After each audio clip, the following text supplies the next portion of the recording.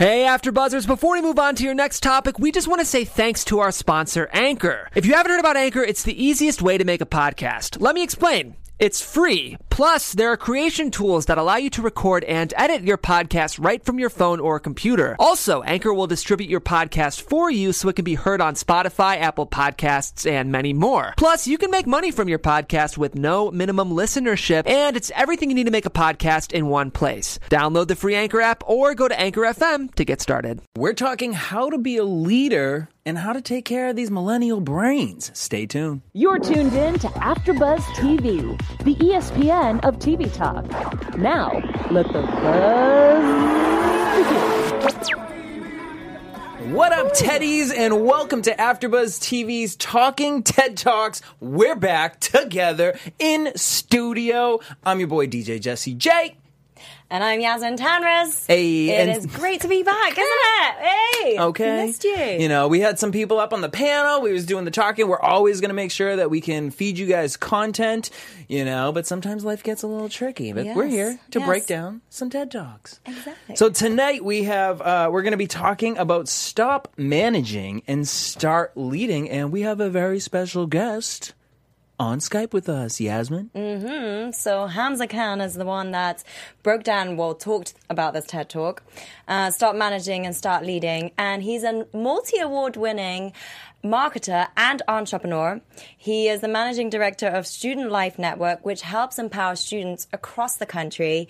He co-founded Splash Effect, which is a boutique agency, boutique marketing and creative agency, as well as co-founded Skills Camp, which you might recognize from our first Talking TED Talks with Bailey Parnell. Hey. Yeah, so this is a soft skills training company which educates people on how to manage stress and emotional intelligence, personal branding, so all the life skills that you don't really learn in school or in any other way. So very much for the professional sphere as well as the personal.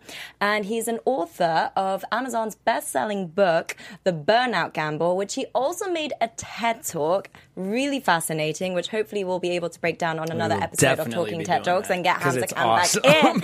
Yes. But that's when he's going to come in studio for that one. Yeah, he better come in from Canada. And so he really empowers people and businesses with ideas into action. So creating ideas into action. And that goes seamlessly with his podcast, which is also called Ideas into Action. And every episode breaks down a highly powered person just to see as to what their mindset is, their habits, how they time manage themselves with their energy, like where is their focus at. And ultimately it comes to a conclusion as to how are you going to be successful? How can you thrive within difficult circumstances and when you're opening up new life chapters within your life. It's such relatability too. That Yes. was my favorite part about a lot of, you know, his talks, is that I felt like, oh my God, here's someone I could actually sit down and they could explain to me what the hell I've been going through mentally, because he's been through. Yes. And he's not talking down, but Yes, talking with. Exactly. So that's awesome. Which segues right on into tonight's TED Talk. Exactly. He does, he does so much work. I feel like, he's an incredible person. I just wonder how he does it all. He also teaches online courses on Skillshare.com. So check that out. There's dozens of courses that you can just sign up to and go online, and he teaches on there and at university. So very impressive, and we're glad to actually be able to bring him in kind of into the studio through our Skype. Well, let's find out right now. Hamza, you on the line?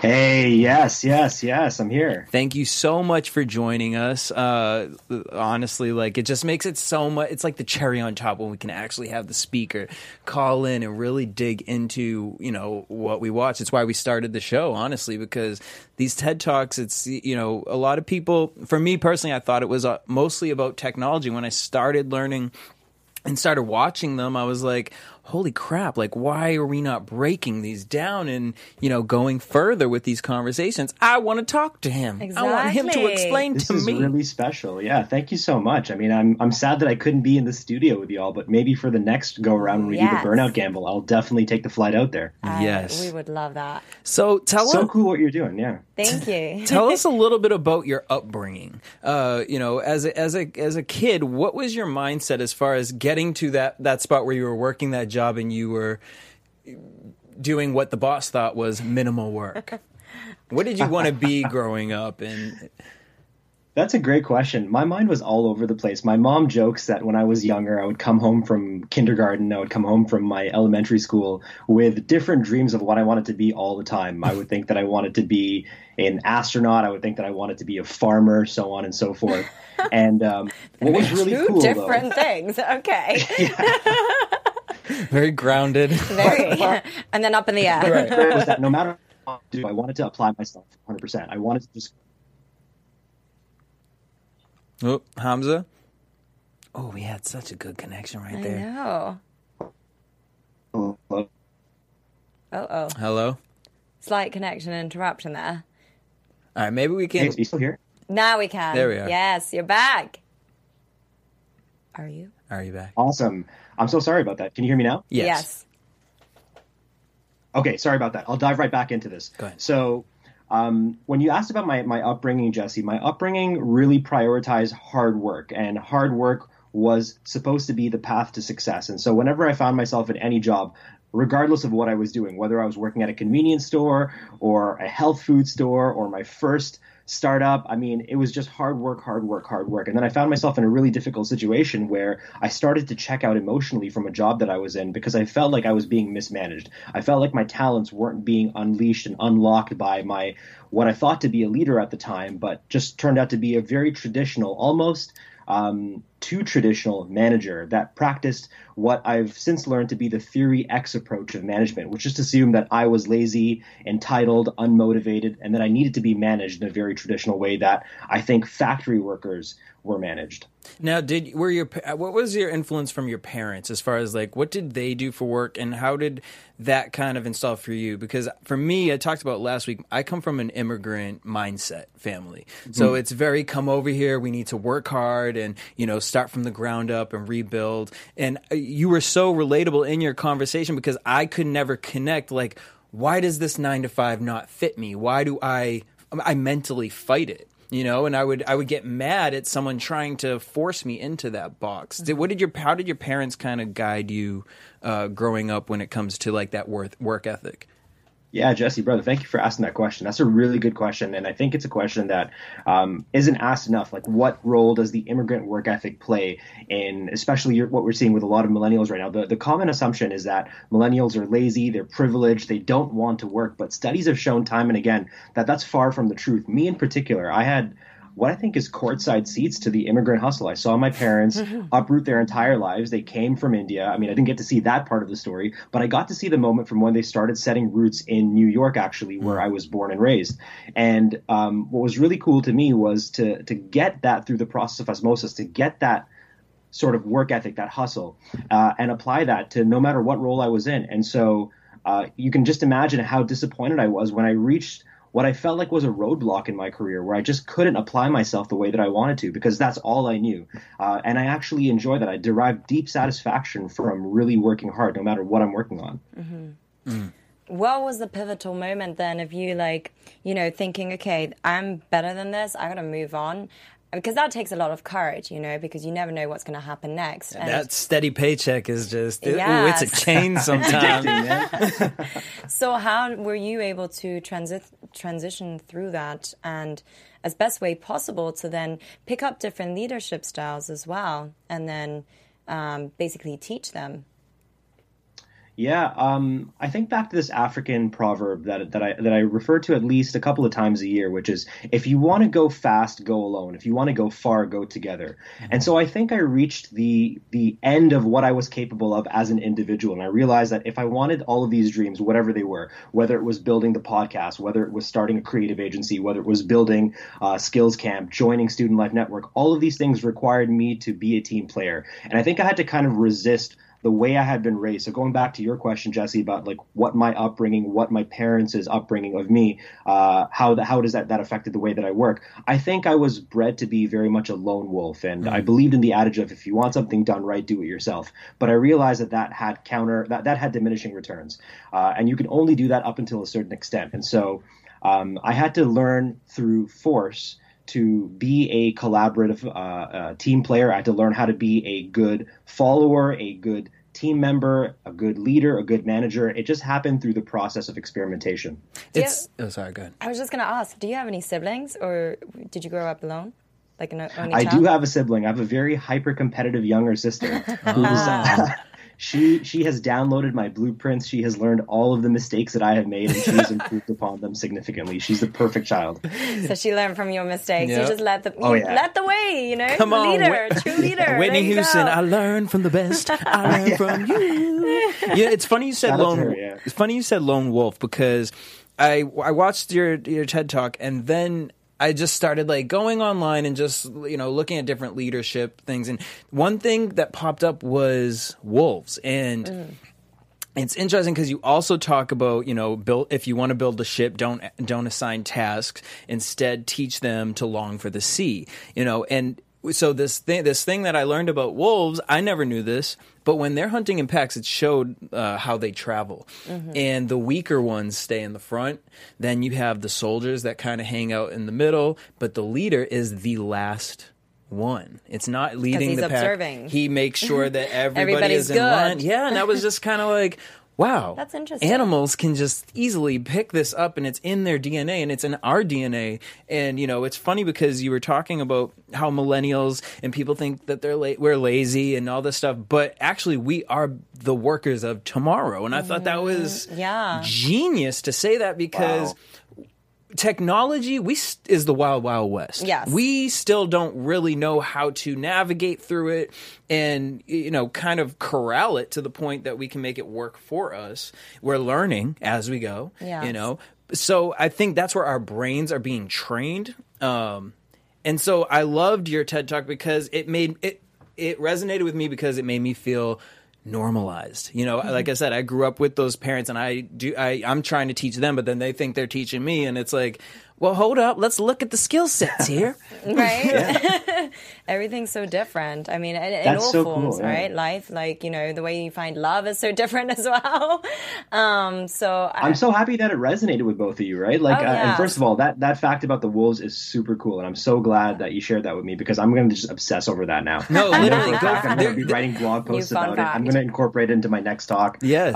That is just like, that's nature's reminder that we can do this, that this is possible, even with what we consider to be an apex predator. Yeah. But in your case, Jesse, like the fact that you said that this validated you, this made you feel normal, that makes me feel very happy, because I thought when I delivered this TED Talk, I delivered it, I think, in 2015 or 2016, that this was just going to do what it needed to do at that particular time, and that hopefully the dialogue would spread, and that people Too would advanced understand. at that time. Too advanced. You know what? Yeah. It's so funny you say that, because I feel like what's happening now, like the video was charting, it was doing well, but something happened in the last 2 years where just that hockey stick curve boomed. began, and now it's on its path to, like, I think by the end of the year it's going to cross 1 million views, which is just bizarre to me. And I don't know whether I should be happy about that or distressed about it. I want to be happy because it's like, more people are seeing this. That's the point but I'm of us distressed doing because it's That's it's the point just of us resonating doing with this, that. And Right. shout out to Bailey because her video just passed 1 million views. Right? Hey. Yes. But that's the point of these, again, TED Talks, I was just actually talking to my dad. He had never heard of TED Talks. And my mom knows them. She watches them. And so two people in the same household, they didn't know. TED Talks is something my dad would be obsessed with, Right. So he just got into them. I just got into them recently. And, I think there was this stigma with them. About the TED Talks? About TED Talks, Okay. and I think, that's the point of this is we want to break that barrier. We want to really kind of reach out to millennials because this is content that they can digest. Yes, and people want to get into the conversation, just as you had said, Jesse, earlier on. It's like TED Talks are great, and it's really great to be able to watch you on stage giving your talk, but then being able to connect with you on a different level and having, dissecting who you are and what brought you to this point of, because people do question, how do you make a TED Talk? How do you get to that level? And what inspires you to do it as well? So actually, I do want to get into that question. How did you get into it?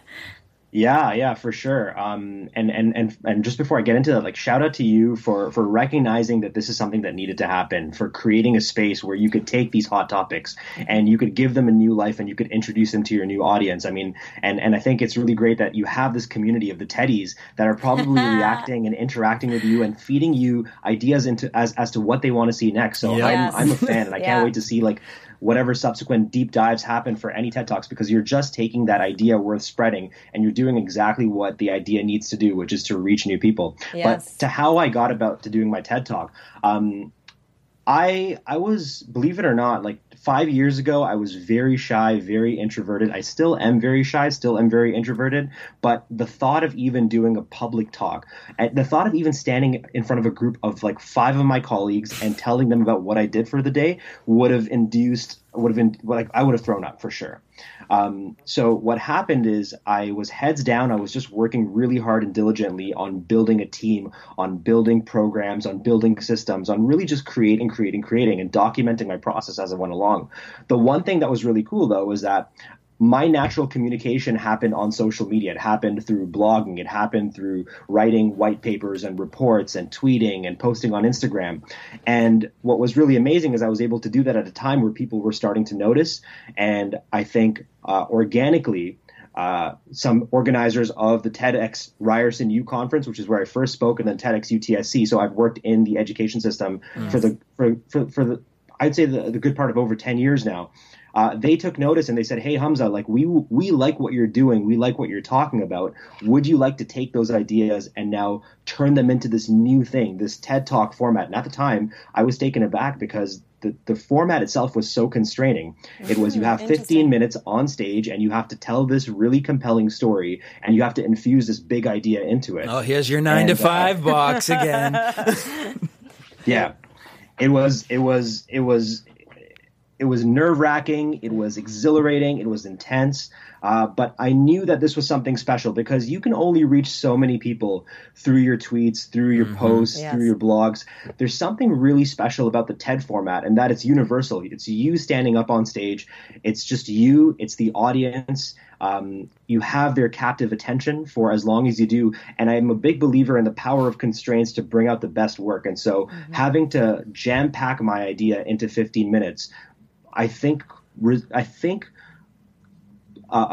molded the best version of that idea. There's no other way I could have communicated the things that you saw in that TED Talk other than being on the TED Talk stage. I mean, it was very real and authentic because given your background and nature of having to have managed a team or like somebody even older than you when you were 21, that's a very young age. So it sounds like you've been through a lot within that space to really know and crack down like what is the difference between managing versus leading. And the reason why it spoke to me was because like I'm experiencing now where I'm managing 6 different interns and I don't feel like I'm much older than them and I don't want to feel like I'm like a higher or anything. And like it inspired me, like some of the things that you were saying as to how, make it fit for them, especially when they're student interns as well. Like they have such different schedules and stuff like that. So you got to kind of be on top of that, but make sure that they're able to deliver whatever they're able to deliver without having to like overdo it in a sense. I just found like how you were able to break that narrative down based on your experiences felt very real and authentic. So it was a very that's awesome. That's awesome that and thank you for that. It's awesome that you get to manage 6 interns and you get to manage this growing team, I imagine. Yes, and it's a growing babies. That's amazing. I mean, as the more Teddies, the more content you produce, the more success. It's a virtuous cycle. I love it. We now comprise, I think, 75% of the workforce. At least by the year 2025, I know that's going to be true. That 75% of the global workforce is going to be comprised of people our age, and so it's inevitable that we're going to have to manage each other. We're going to have to learn to lead each other, and we're going to have to get over whatever hesitations we have about doing that. Because the reality is, you will likely have somebody reporting to you that is just as old, if not older than you slightly. But the point is that these are adults and they're perfectly capable of managing themselves. Right. What they need is their workflow and priorities to be managed, and then they need themselves as individuals to be led. And I think that's the key difference.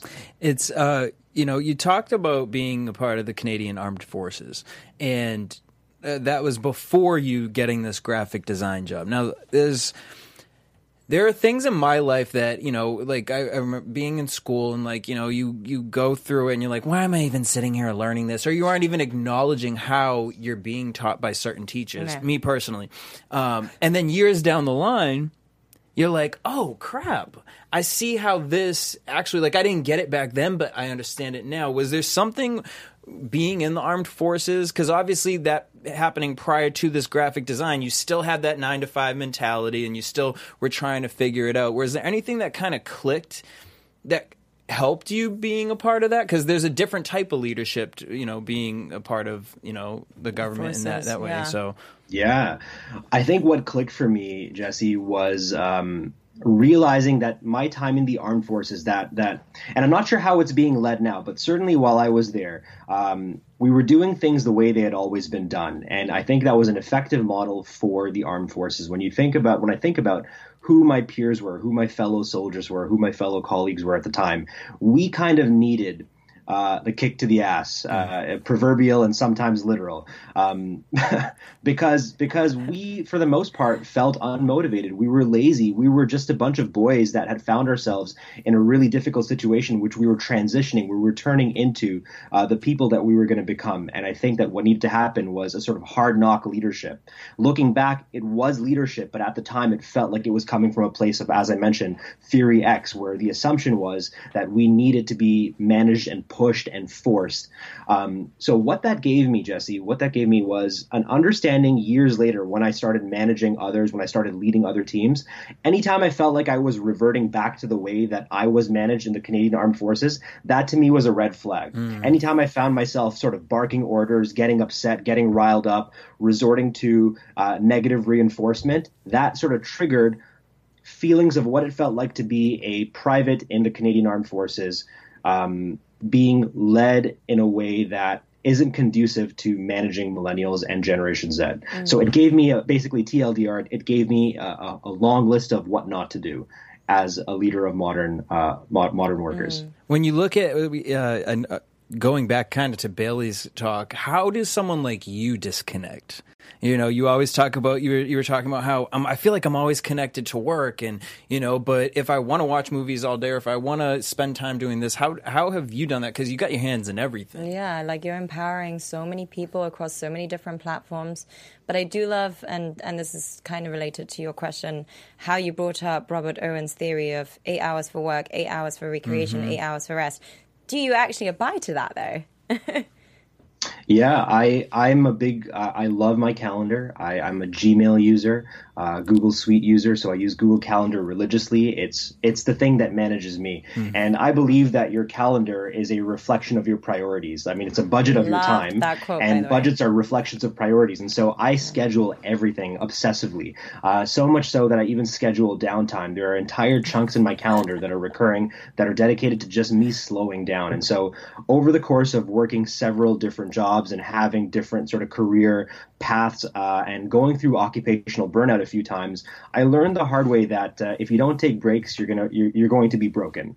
So I've had to learn to respect my body. I've had to learn to respect my mind and understand that there is a high cost to being on all the time and being an overachiever, and it actually produces diminishing results. It's much better to be a high performer.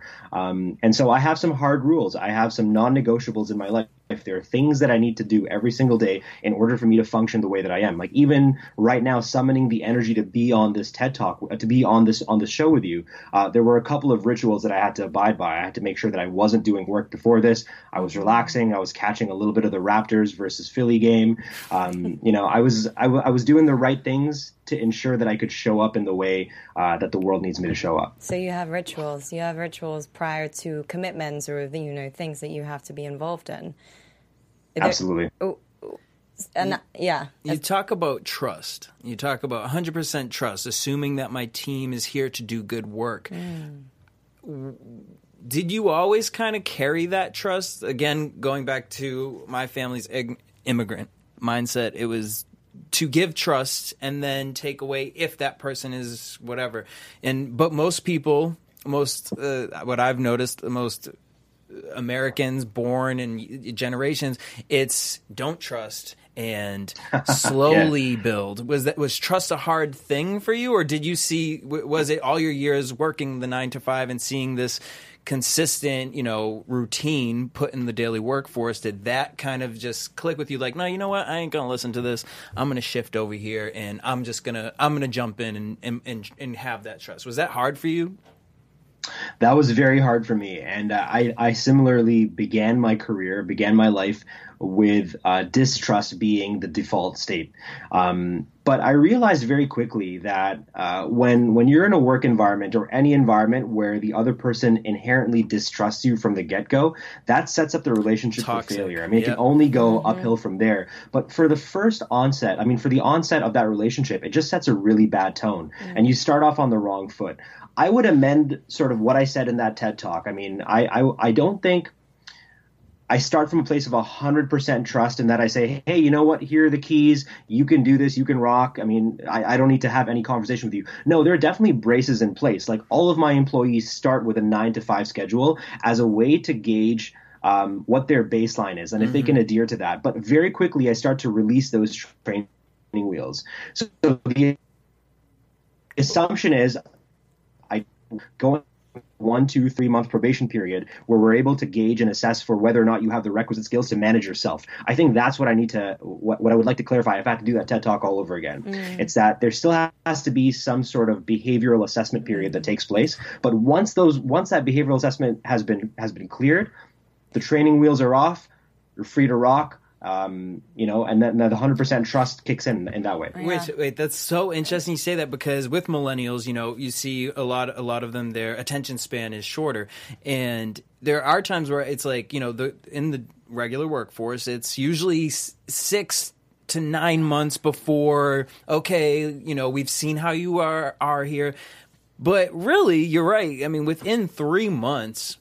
If you don't get it, I mean... It's a proper probation. Yeah. I mean, I don't know, because in Germany and UK, it's always a 3-month probation. Oh, really? Okay. Yeah. Because I always thought 9 months here no, is like... I feel like by 9 months, you kind of know whether you like to be in that workspace or not. I'm a little bit offended at this point. But I'm curious to know, actually, from your perspective, touching upon the, from what point you then feel like it's okay to let you go home and do the work. And do you suggest sort of how many days per week, or because it's all kind of, especially startups and things, there's no rules. It's like you can set your holidays, but of course if you miss out way too much, then that's gonna fall on you. So how do you know what's the right balance, and do you think that's tailored to the person and their position, or how do you... That's a great question. There's definitely no one-size-fits-all rule. So I managed a team in my last company in Splash Effect where we had millennials across the board. All of our employees were millennials, and I had one employee who insisted on being in the office. So she wanted to work out of the office 9 to 5. It was important for her to have that structure, to have that rigid schedule. We totally respected that. We had another employee on the same team that chose to work nocturnal hours as long as there was like a couple of hours of overlap. His work didn't require him to have too much overlap with the team, but we had no problem either way. The thing that managers need to do, the thing that leaders need to do is ask themselves whenever they're making a decision if they're making it with outcomes or outputs in mind. And if they're making it with outputs in mind, they're focusing on the wrong things. They're focusing on optics. They're focusing on things that they think they need to do based on what they've seen or what they've experienced in the past. When an organization, when leaders focus on outputs, that becomes very clarifying. You start making the right decisions. I mean, if this person is only responsible, for example, in the example that I gave you of the second employee who worked nocturnal hours, this employee's deliverables were to produce 1 to 2 RFPs a week. Respond to 1 to 2 RFPs per week. It was solitary work. It required very little overlap time with anyone else. For me to insist that this person worked in the office from 9 to 5 every single day made no sense, because that was me focusing on that would have been me focusing on the output. That would have been me focusing on the appearance of doing work. That would have been me focusing on having him be in the office to justify the office space, which is not a good reason to keep anyone in an office. Talking about office space, I'm seeing more and more companies that are no longer having office spaces and actually doing work at workspaces such as WeWorks or places like that, where they're just renting a desk, or for them. Or there's more of like a sensory environment, like in plants a and waterfalls, like in light. Exactly, or like in a coffee shop. Let's all get together and work there, and instead of being in one place. So, what are your thoughts on that? How do you think that's going to shift? I work more productive out of that kind of I need change. Same here. Yeah. Does that speak volumes, Lars? Gen Y just needs space. Yes. That's it. Everywhere and anywhere. in the final year of Splash Effect, we got rid of our office. We had this massive cavernous office, and we were paying a ridiculous monthly fee for this. And this is when our team had reached a peak. We reached about 15 people, full-time, part-time combination thereof. And I walked into the office one day, and I was the only person there. And I thought to myself, well, this is weird. Why do we have this huge-ass office and no one in it? Oh, of course, because the way that millennials work, the way that Gen Y and Gen Z chooses to work, is they choose to work on their own schedule. They choose to work from home, work remotely, blend their work and life together. Yep. Yes. I want to gaze into a waterfall as I'm doing my work. Listen to the birds chirping out there in the tropical falls. Yes. This is it. And I'm a firm believer in that. Like, if we have to be in the physical space, I mean, how many times has this happened? I'm sure there are Teddies right now who are working at companies where they show up to work and they talk to their coworkers over Slack or GChat or Skype, and they don't say a single word out of their own mouths for the entirety of the day. And every conversation that happened online could have easily happened on a beach somewhere in their shorts. There was no reason for them to be physically in the office. It seems like a relic. It seems like a remnant of a time gone by. It seems like this is carrying on from a paradigm that was born from a time where we needed to manage factory workers. I mean, this is where the management theories began to originate from. And for some reason, we've still kept them in the age where we have Slack and we have Skype, and we have all sorts of technologies that allow us to communicate and connect asynchronously. Yeah. And I know we got to wrap, but I do want to get this before we get into our poll. As culture shifts and culture changes, one thing that for me also was, brought such a relatability factor to this was you talking about Jay-Z. I am a DJ. I love that. I'm a DJ. I love hip hop. DJ Jessie J. Yep. And, you look at somebody like Jay-Z, and when he first started, rappers were looked down upon. And, he took that and lemons, not a Beyonce reference, lemons into lemonade. I love that you tapped into him being a leader who leads leaders, And when you look at the quality of people that Jay-Z has produced or helped, build, there is a line of iconicness almost. Yeah. Yes. And with today, who's somebody? But Jay-Z comes from an older generation too, as well. He just kind of he's catching the wave with the millennials, and he's doing a great job of riding it. But who's somebody you see coming up now that is really taking that mindset and applying it? Is there anyone in music that you kind of look at now other than Jay-Z?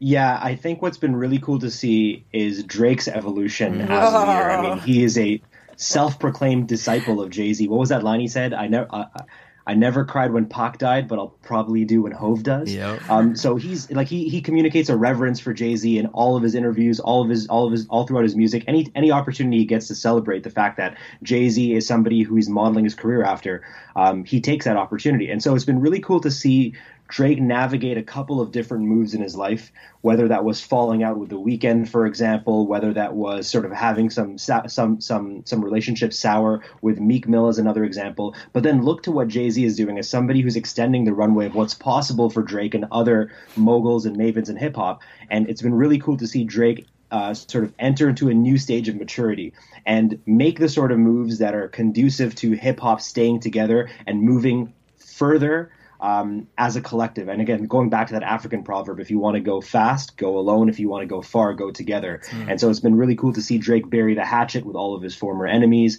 to reconcile different situations, whether that was falling out with his record label, whether that was business deals that went south, and really take a very there's no other way to describe it than him being a leader, him being the leader of OVO, him being the leader of a movement in hip hop, of youth in Toronto, so on and so forth. So that's been really cool to see. Nikki, your turn. No, I'm just kidding. Oh, okay. Shots We fired. see who your leader is. I wanted to ask you actually, Hamza, who is actually your ultimate leader?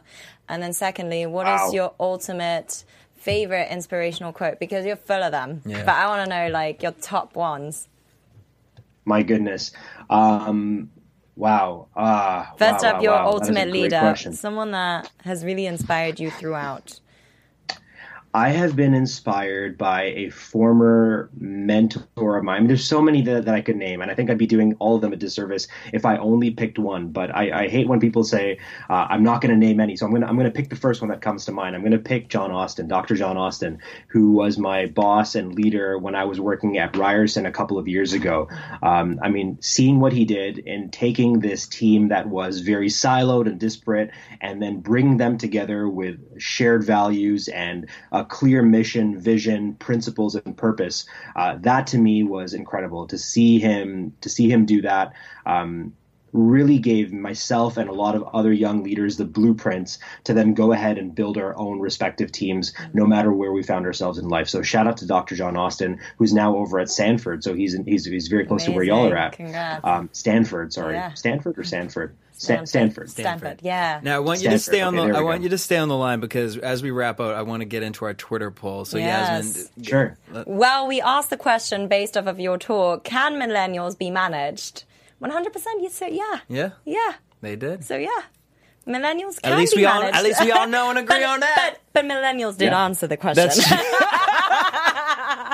Like, I should have asked my parents what they thought. What do your parents think? You know, all right. Oh, what a great opportunity right? to miss. My parents your were just parents are sitting here here. somewhere. Well, Hamza, I want to thank you so much for joining us, and please let's really try on getting you in studio to talk about your burnout talk, because I mean, there's so much more I want to dive into. Yeah. But I was like, okay, we got to save something for the other one too. Yes, well, you definitely need to come in when possible, so we'll arrange that. And before you go, let us know, what is your handle, and also what current upcoming projects are you working on that are exciting that we can look out for? 100%. I will absolutely be there. In fact, probably Bailey will join me as well, so we could do a doubleheader. That would be everything. Let's make this That would be happen. fun. Yeah. Big fans of the show, and thank you for this opportunity. My handles, Teddy's, if you're listening to this, if you're watching to this, you can follow me at Hamza K on Instagram, at Hamza K on Twitter. I'm / Hamza Khan author on Facebook.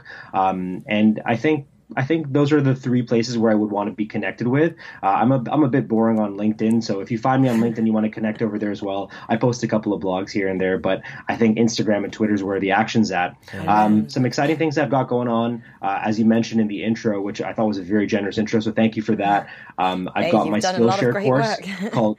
Yeah, thank you. My Skillshare course is called Do Things, Tell People, The Power of Personal Branding. So I'd encourage people to go check that out. You get 2 months of free Skillshare premium access on the house. So you can go ahead and take that course for free. I've also got my book, The Burnout Gamble. It's available on Amazon, and it's available in Indigo and some retail stores. I'm working on getting it into Barnes and Nobles and other stores as well.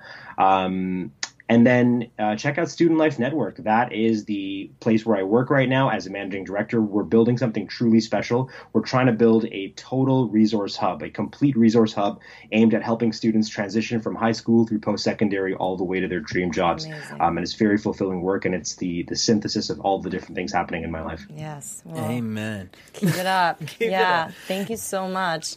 That's incredible. Oh my God. Thank you. Job. The pleasure's all mine. Yes. Hey, all right, guys, stop managing, start leading. If you haven't seen the TED Talk and this just inspired you, make sure you guys head on over to YouTube and check that out. Let's get it to 1 million views. Yeah, and watch the Burnout Gamble as well. So you're prepared. That's a really great. All yes, right, exactly. and we're gonna read the book so that we're yourself. super prepared for when you come in. Okay, Yasmin, where can everyone follow you? At Yasmin Tanris. Boom, you guys can hit us up at Talking TED Talks across all social media platforms, me at DJ Jesse J, and leave us a comment. Let us know what TED Talks you guys want to talk about. We love and we appreciate you guys. The support is amazing. Till next week, same time, same place. Ciao. Peace. Our founder, Kevin Undergaro, and me, Maria Menounos, would like to thank you for tuning in to AfterBuzz TV. Remember, we're not just the first, we're the biggest in the world, and we're the only destination for all your favorite TV shows. Whatever you crave, we've got it. So go to AfterBuzzTV.com and check out our lineup. Buzz you later. The views expressed herein are those of the host only and do not necessarily reflect the views of AfterBuzz TV or its owners or principals.